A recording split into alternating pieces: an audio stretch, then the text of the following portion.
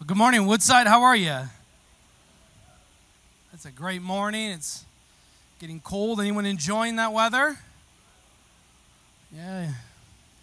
12 of you. It's awesome. I'm not looking forward to it too much. It's been a beautiful fall, and I've loved every minute of it. It's been great. The only thing good about it is it's time to celebrate Christmas and decorate your house. Amen. Like 15 of you and me are already decorating, listening to Christmas music, engaging. Christmas is a season. Thanksgiving is a holiday, a day. Throw that out there for you. But no, it's great to have you this morning with us. I'm going to, if you would like to, if you turn to John 16, that's where we're going to be. I just wanted to, I do this every month or maybe a couple of months, just a family conversation. If you're brand new this Sunday, you're joining us online, you're not normatively a part of our church, this is not necessarily for you. You can listen. You can go on Instagram if you want to or whatever, but I'd love for you to listen. But it's more of a family conversation for us, always trying to be, for transparency's sake and for us as a church, to always let you know where things are and where we're at as a church. The last couple of months, I've talked about our budget need, where we're at financially. Woodside as a whole is doing very well financially. Our budget here at our campus, we made some amazing headway the last couple weeks in our gap. We're about $100,000 behind budget going into the end of the year. As I've shared, my heart is that we would kind of help shore that up towards the end of the year. It was amazing. Last weekend, if you notice, I wasn't here.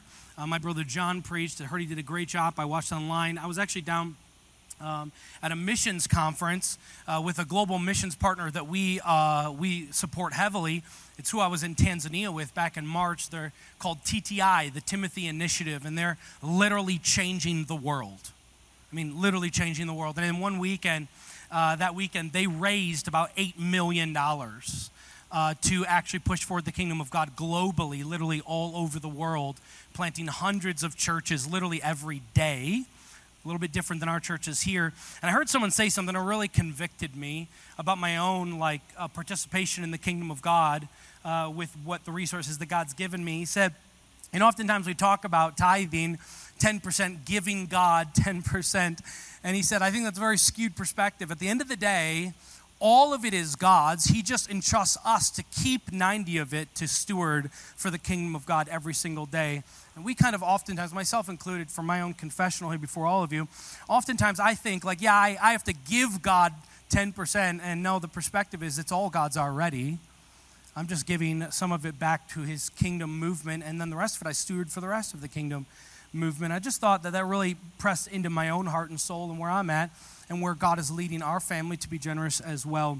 Because it's not just about you, we are a family here together and what God's doing. And even the movement that I was there celebrating, and our church was there because we give a large sum of money, lots of money towards this organization to push forward the kingdom of God all over the world.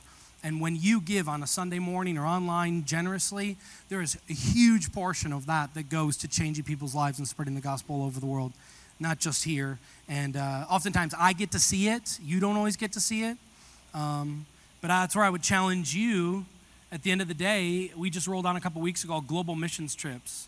If you have a teenage daughter here in this room, I'm leading a trip with my daughter to Nepal, to another organization we have that rescues women from being trafficked from Nepal to India and shares the gospel and sees. So to press in, maybe it would be great for you to see some of that, where your financial stewardship is going to change the world. So maybe this fall or now you'd go and look and say, man, where is it that I could go and jump in to be able to see how God's not just working here? Because oftentimes we look around and we're like, man, this place is burning to the ground. God is moving in radical form all over the world. Radical form. And oftentimes we don't always get to see it here. And so I'd press into engage maybe in a global trip that you might be able to see where your generosity is changing the world. All right, John 16 is where we're at today. If you haven't been around, if you're new to our church or new to joining us online, we've been walking through a number of chapters in the Gospel of John, looking at Jesus' farewell discourse, where Jesus is sharing at the end of his time with his disciples to say, here's what I want you to know, here's what you need to know, as I'm not going to be here much longer. We'll come back to that in a moment. And he wants them to be prepared for what's to come. And it's his farewell discourse to share with them all the things that he thinks they need to know before he goes to the cross. And here in this final part, this is our last week in the series, as Jesus is sharing his final words, he's equipping his disciples and us today to walk courageously in the world that he has planted us to live as aliens and strangers, to walk courageously because we have everything we need in Christ. Do you believe that? A few people over here. Do you believe today that you have everything you need in Christ here today? Yes, there we go. We're alive. We're awake. We're ready to go. Yeah, that we have everything in Christ today for what God has given us. When I say that, it literally takes me to an almost everyday process we have with our children. If you have kids, maybe you ask this. I ask it all the time, specifically with the sports that my kids play, is, do you have everything you need? Like literally, it's almost every day. We're going to soccer practice, we're going to soccer games after. This morning it happened as we were leaving, as Sarah and I and the girls were leaving at the same time, and one of my daughters has a soccer game this afternoon at 2 o'clock, and literally the question is asked, do you have everything you need? And most of the time the answer, like you guys did. Is that a yes, a no? I don't know what you just said. Do you have everything you need? And most of the time, they're like, yeah. Like I asked you the second time, and you're like, yes. Of course, Jesus is everything, and we have everything we need, right? Absolutely. And it's amazing because my wife is unbelievable. Our house would burn to the ground if it wasn't for her. And everything is laid out perfectly. They're all washed, and their soccer cleats, and whatever else they put in that backpack they carry around. I don't know, Sarah knows. And it's laid out perfectly. She has provided everything they need, equipped my children to be successful when they leave the house. And asking is not her asking or me asking, is it available? It's asking, have you participated? Have you done your very small job of picking up your stuff and putting it into your backpack? Right? It's available. They have all that they need in Sarah. But have they engaged to take it for themselves, put it into their backpack for everyday living? My question's the same for you. Do you have everything you need in Christ? Yes. Are you taking full advantage of all that you have in Christ? Have you put it into your backpack? Christ has already done all the hard work, as we're going to see. He's already won the victory. I don't want to give away too much of the message. But have we engaged with all that we've been given for everyday life is what I want you to wrestle with today, because the point of our text is at the end of the day that Jesus' victory, what he did on the cross, how he rose triumphantly over the power of sin and Satan and hell, Jesus already through his victory provides us with everything we need to follow him. And I'll come back to this at the end, but following is following. Notice I didn't say Jesus' victory provides everything you need to come to church and sit in the same seat you sit in every Sunday. No, Jesus' victory and what he's done on the cross has provided for us everything we need to follow in his footsteps in victory. And we're going to see that today just as we finish, as we look at just a few. This isn't exhaustive, but just in our passage, some resources that Jesus has given us through his victory on the cross to supply and provide us everything we need in Christ. If you want to look with me, it'll also be on the screen there. If you're watching online, it will all be on the screen for all of you. John 16, verse 25, look with me what it says. It says, I have said these things to you in figures of speech. The hour is coming when I will no longer speak to you in figures of speech, but will tell you plainly about the Father.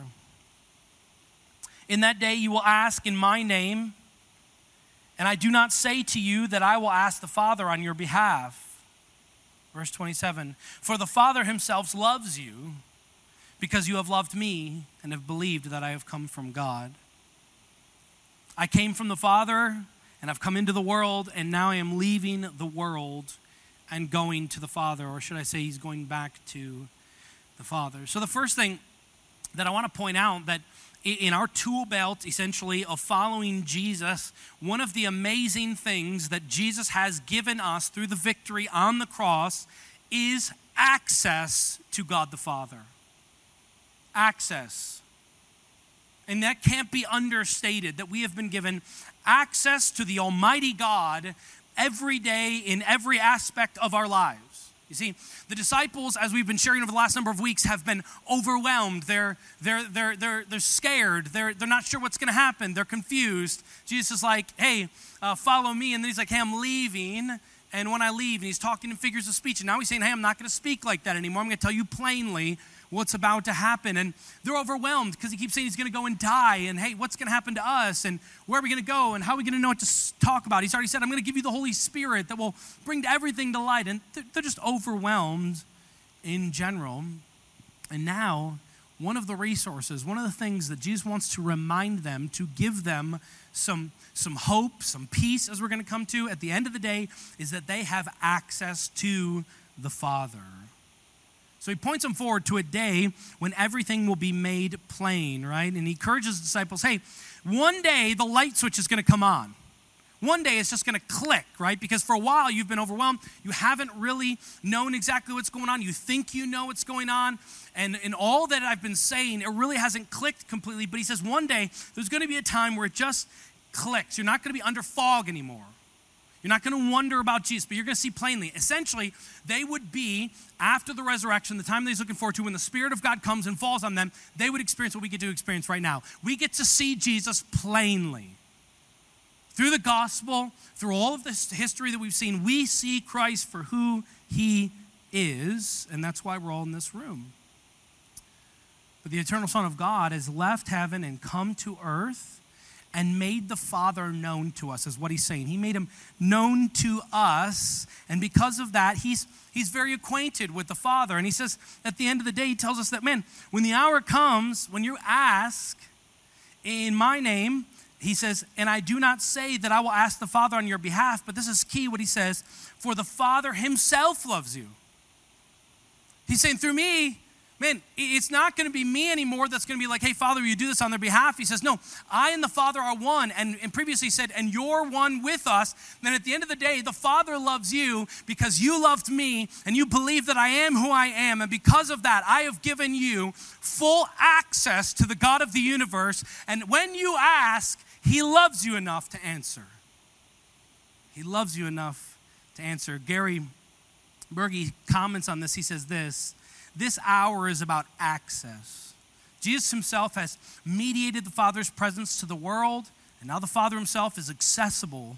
There's a new circle of fellowship possible, listen to this, which now includes not simply Jesus and the disciples, but Jesus, the disciples, and the Father.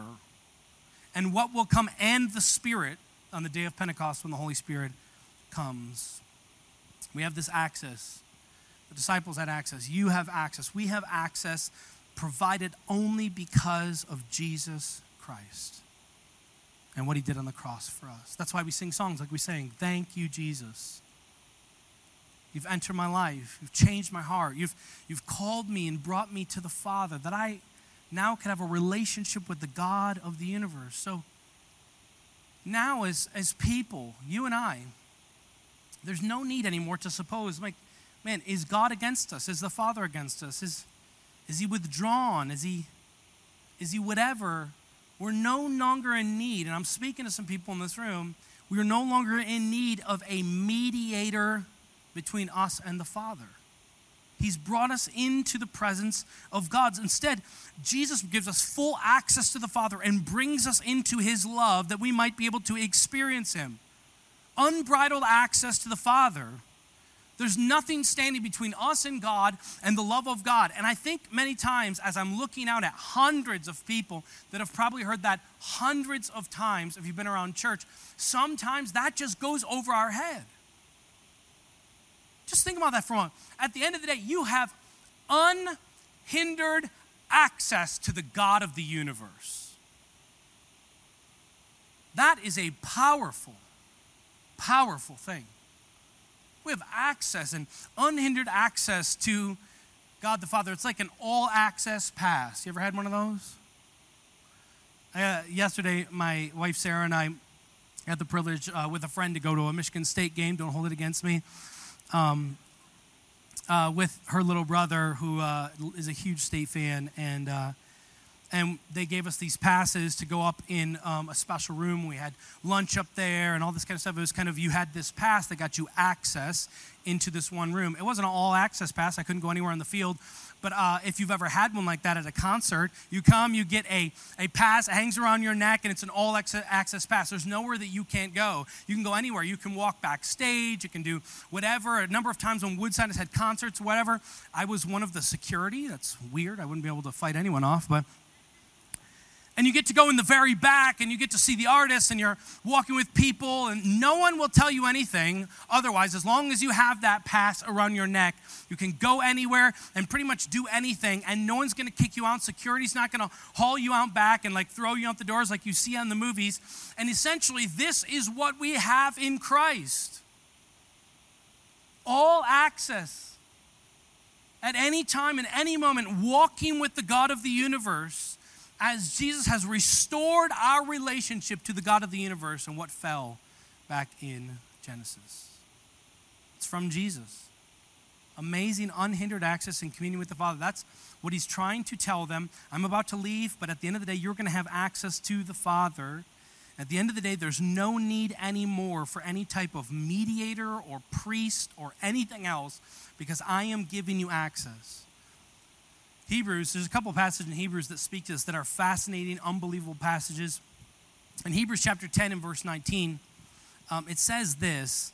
If you want to look at the screen and read it with me, it says, "Therefore, brothers, since you have confidence to enter the holy places by the blood of Jesus." Now that alone is a fascinating statement, because back in the day, God would dwell in the Holy of Holies. And no one was able to go in there but the great high priest once a year. And if he wasn't clean and he didn't make atonement for his sins, he would actually die. They'd have something tied around him that if he didn't move for a while, the bells, you couldn't hear them. They would pull him out and he would be dead in the presence of God. Right? Listen to this. You have access or confidence to enter the holy places by the blood of Jesus. That's how it happens. It's not by anything else. It's not by any good works. It's not any going to church, giving money, any of that stuff. It's only by the blood of Jesus. By the new and living way that he opened for us through the curtain, that is through his flesh. Remember what happened on the day that Christ died? The curtain was split, broke top to bottom, that we now have access, showing us a real picture into the Holy of Holies with the God of the universe. And he says in verse 21, "And since we have a great priest over the house of God," that's Jesus, "let us draw near with a true heart and full assurance of faith, with our hearts sprinkled clean from an evil conscience and our bodies washed with pure water." Man, I hope that passage sinks in. That because of what Christ has done on the cross, what he's done, we have access and relationship to the God of the universe that otherwise in the past no one has ever had. And particularly, it should change the way we approach God. I mean, it should change the way that we actually pray and are encouraged to pray every single day. Because of what Jesus has done, because what God has done, we now are able to be in his presence. This is the good news of the gospel, that no longer do you have to be worried that you're going to be struck dead in the presence of God. Now I have full access to God the Father. And furthermore, it's not just, he says, begrudgingly, "Fine, come on in." Like sometimes we do with our children. We're tired. It's the end of the day. They want to play with us, or they want to come talk to us. And you're like, "Fine, I'm watching football. It's Sunday afternoon, but you can come talk to me for a moment." No, it's he actually loves us. He longs for us to be in his presence. It should change the way that we actually pray and go before God. That's why in Hebrews chapter 4, he says what? The writer of Hebrews says, "Let us then with confidence draw near to the throne of grace, that we may receive mercy and find grace to help in the time of need." As followers of Jesus, we've been given access to God the Father. And my question is, do you have everything you need? Yes. Have you engaged with the access God has given you? I don't know. Are you approaching the throne of grace daily, weekly? Are you coming before God before you go before anything else and say, God, I need you. Today I need you. I need you to show up. I need you to walk with me. I need you to be with me. God, I don't know what to do in this particular place, but God, I know I have access to you. And it says, come boldly before your throne. And I believe that what you say is true. And my prayer changes things.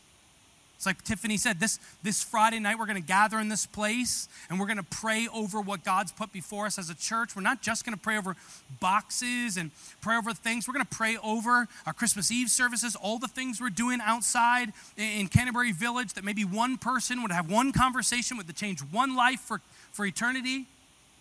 We're going to pray over our kids. We're going to have prayer stations where we want to pray and go before people you know that are lost. At the end of the day, we talk a lot about that God is the one who has to go before us, but do we actually live that way? Do we function that way? And I'm not guilting anyone here, but it shows up many times in these moments. We'll have 1,000 people on Sunday morning here to sing some songs and hear the word, and we'll have 20 people in a room to go before God and ask him to go before us.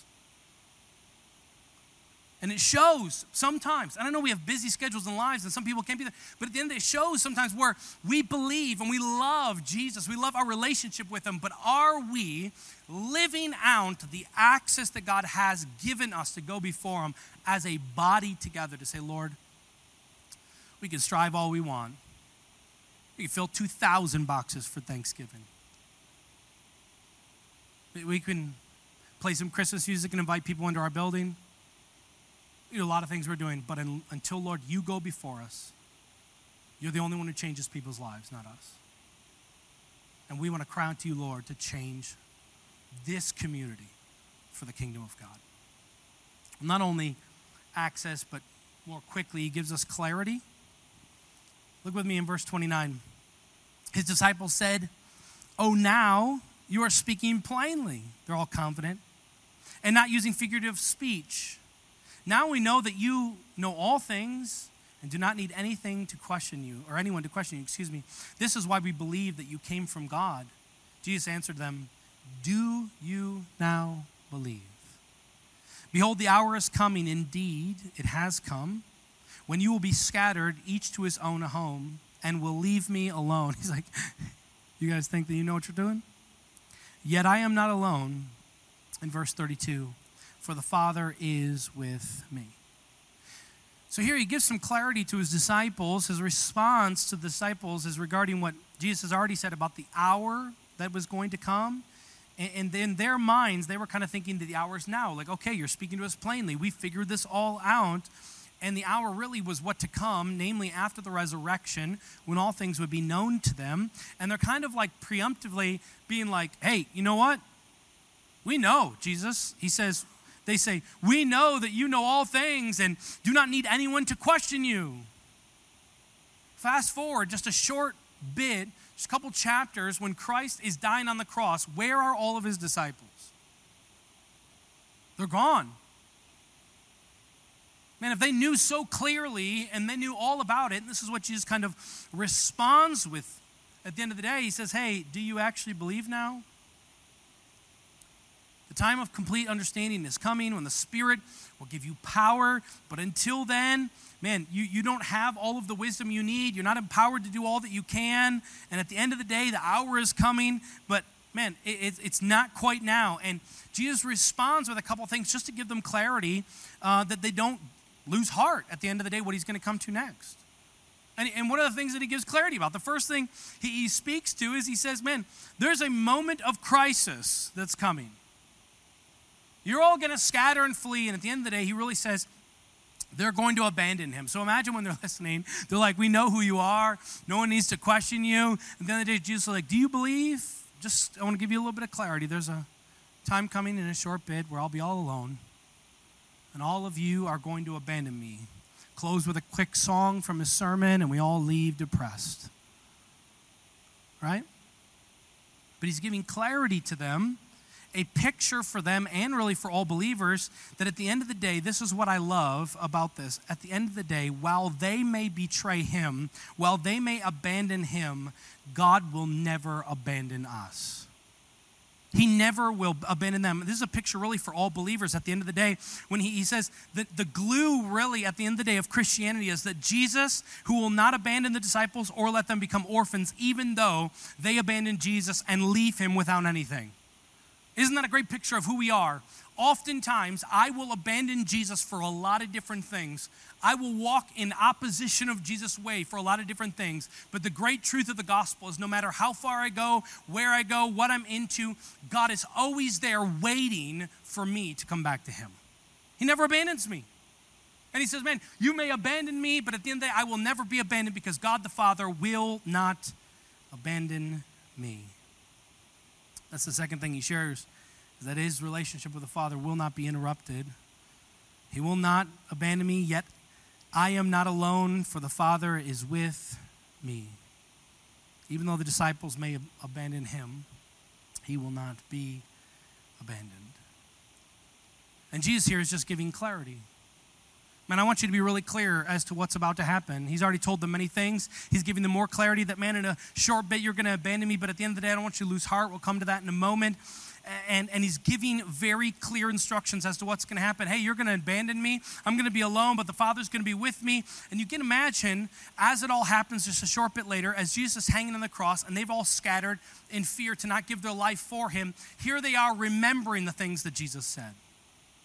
Can you imagine? They're probably like, man, Jesus is probably who he says. He said exactly what would happen, and it happened exactly the way that he shared it. Did you know that Jesus is very clear with us too? So it's not just the disciples that he gives clarity. We have so much clarity about what it is for us to live out. The mission of God, the identity of God, the identity of ourselves, our purposes, where God's calling us. You have everything you need in Christ Jesus. Yes, you have access to the Father, but you, just like the disciples, have clear instructions as to what's about to happen and what you should do engaging it, right? I mean, I hear so many believers in Jesus, well, I don't know exactly what God wants me for my life. We do really a not great job as followers of Jesus with following the clear instructions of Jesus, the clear instructions of Scripture, and we get hung up on the minutia of trying to figure out the big stuff in life when we are actually prideful before the Lord. Man, I don't know who I'm going to marry. I don't know where I'm going to live. I don't know. And the Scripture clearly says, like, we're not even promised tomorrow. I'm trying to figure out all this stuff like my whole life before God. And at the end of the day, Jesus is like, tomorrow, just wake up and obey me and follow the simple instructions, the clear instructions that I've given you all throughout the Scriptures. And we have a really clear mission. It's extremely humbled and convicted last weekend watching people from all over the world come to one place, share about how their lives are how they're beaten for the gospel, they're jailed for the gospel, lost loved ones for the gospel. And with great joy, they stand before a group of 300 or 400 people and say, I won't stop sharing the gospel. And then here, we struggle to just share the gospel. We have a really clear mission. Go therefore and make disciples. And man, I'm convicted myself. How many disciples are we actually making? How many times have you shared the gospel? Have I shared the gospel? Are we engaging non-believers, our neighbors, our networks with the gospel? Are they seeing a clear, distinct difference about your life? I'm not talking about the collared shirt you wore in here, about the way you love and the way you listen and the way you're not condemning, the way that you, yes, stand up against sin, but at the same time, you're living without sin. Do we have a clear distinctive? We have a clear mission. Are we engaging? We have a clear purpose to glorify God. Are we engaging? Do you have everything you need in Christ Jesus? Yes. You have access? Have you engaged with the Father? You have a clear mission and vision and where God is calling you and how to walk in obedience at the end of the day? But are you engaging? Am I engaging? And lastly, Jesus says the last thing he gives them is peace. Look what it says in verse 33. I have said these things to you that in me you may have peace. I mean, this is his goal. He just got done telling him, like, you're going to abandon me, I'm going to be all alone, but I hope you have peace about that. But he wants to give clear instructions. In the world you will have tribulation, but take heart, I have overcome the world. I think a lot of preachers, people that share the word of God, hang their hats on the take heart, I have overcome the world, and forget about in this world you will have tribulation. He says, man, in this world you're going to have tribulation, but I'll give you peace. The conclusion of this farewell discourse is literally lands the plane on what he's been trying to do the whole time. Just give them peace, right? Man, he says, man, I just want you to know what's going to happen. I want to give you a heart of peace as you walk forward. But what does that peace actually look like? What does that look like in following Jesus? What does that look like for the disciples? And then secondly, as we walk in obedience behind them, what does it look like for us to have peace? Is it that, like, you're going to live in a euphoric state and you have no bad days and no troubles? You'll never get flat tires. You'll never have financial woes. You'll never walk through cancer. You'll never lose a loved one. You never have people mistreat you. Does it mean any of that stuff? That all of our difficulties are thrown away and at the end of the day, we are just skipping down the yellow brick road of Christianity? So I think a lot of people actually think that. A lot of people maybe have been told that. Or rather, just a chapter earlier, we already walked through this. Jesus says, man, in this world you will have trouble. Like, if the world hates me, it's going to hate you. You're my disciples.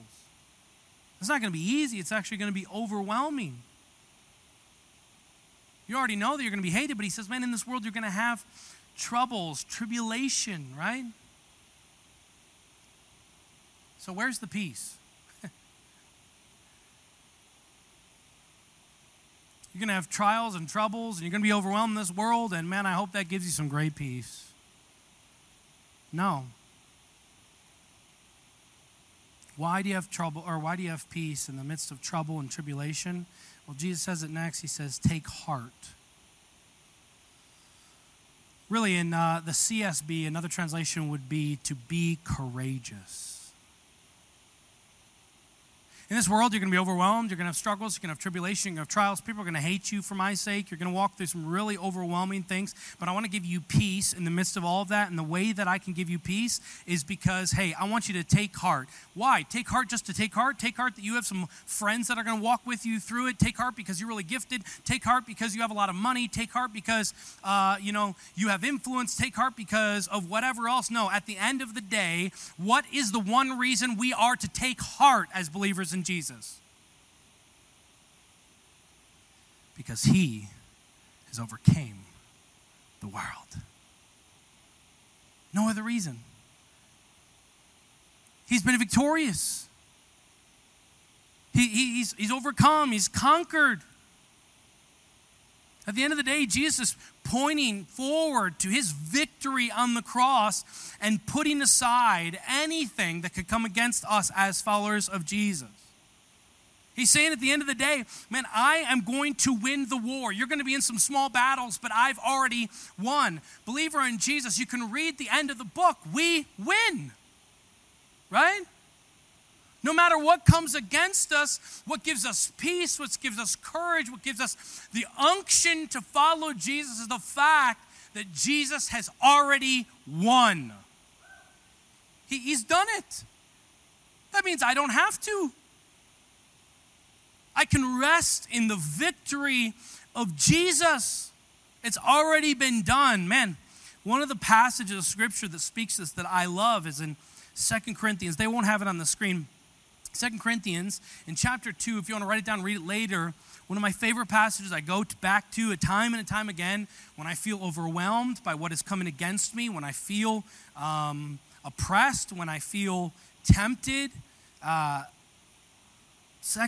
Colossians chapter 2 is an amazing passage.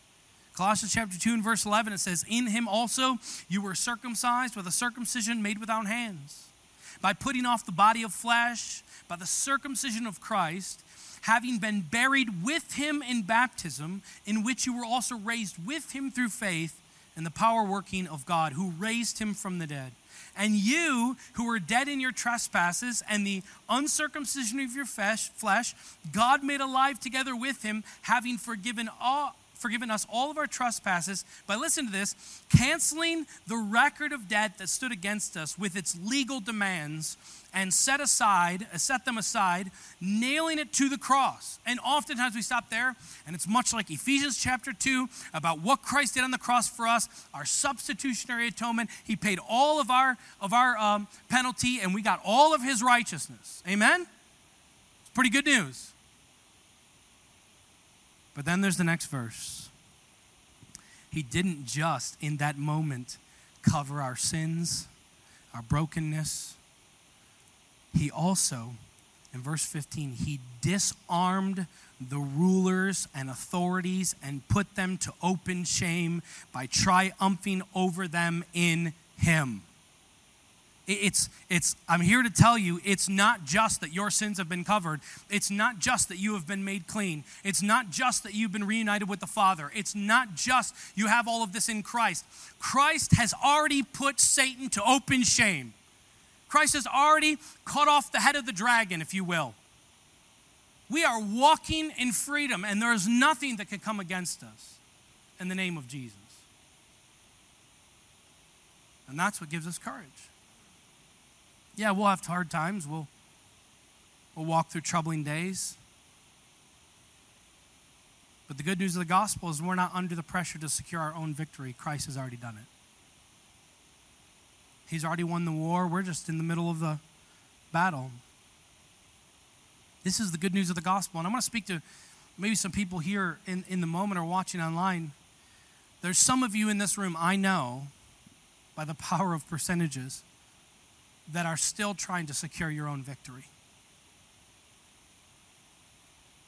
Maybe you've been around church your whole life. You've been around a different denomination of a church your whole life. It doesn't matter to me at the end of the day.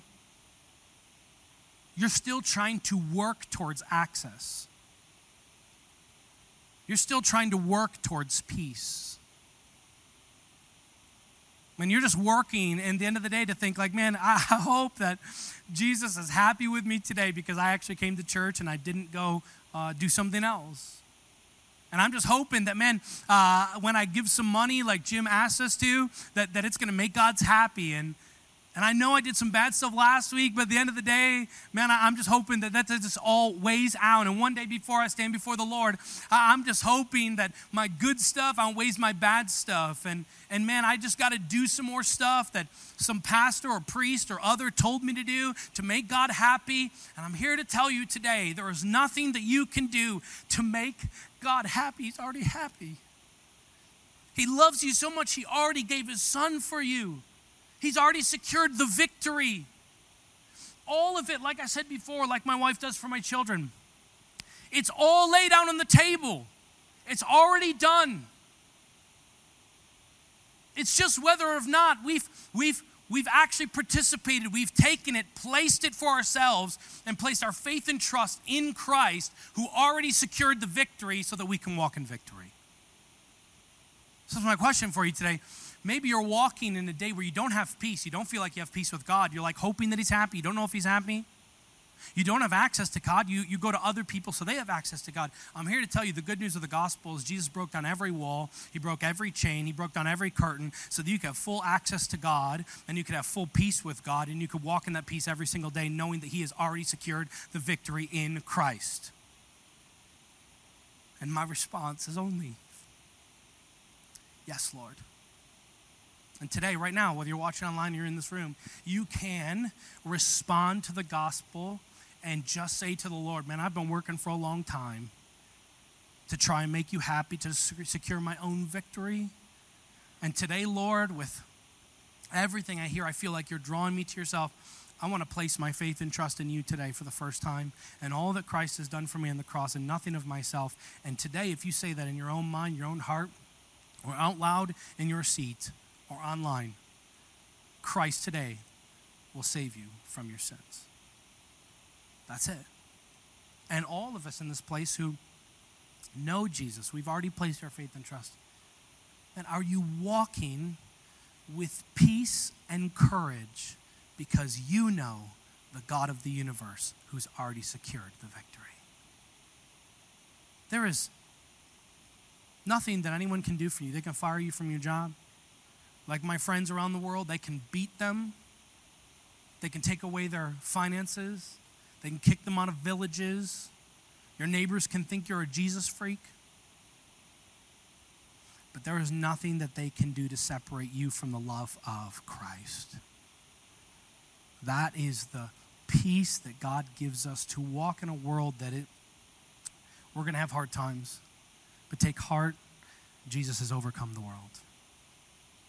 Today I want to share with you, you can rest fully in him as you walk in the crazy days that we're walking in today, knowing that you have everything you need in Christ Jesus to what? Follow him. So that's my question. Do you have everything you need? You do. Are you taking full advantage of everything that you have been given? Christ has laid it all out there. You have access to Father. You have a clear mission and vision of how to move forward in obedience and walking in him. It's found in the Word of God. And you can have peace in Christ Jesus. In this world you'll have trouble, but take heart. Jesus has already overcome the world. Would you stand here?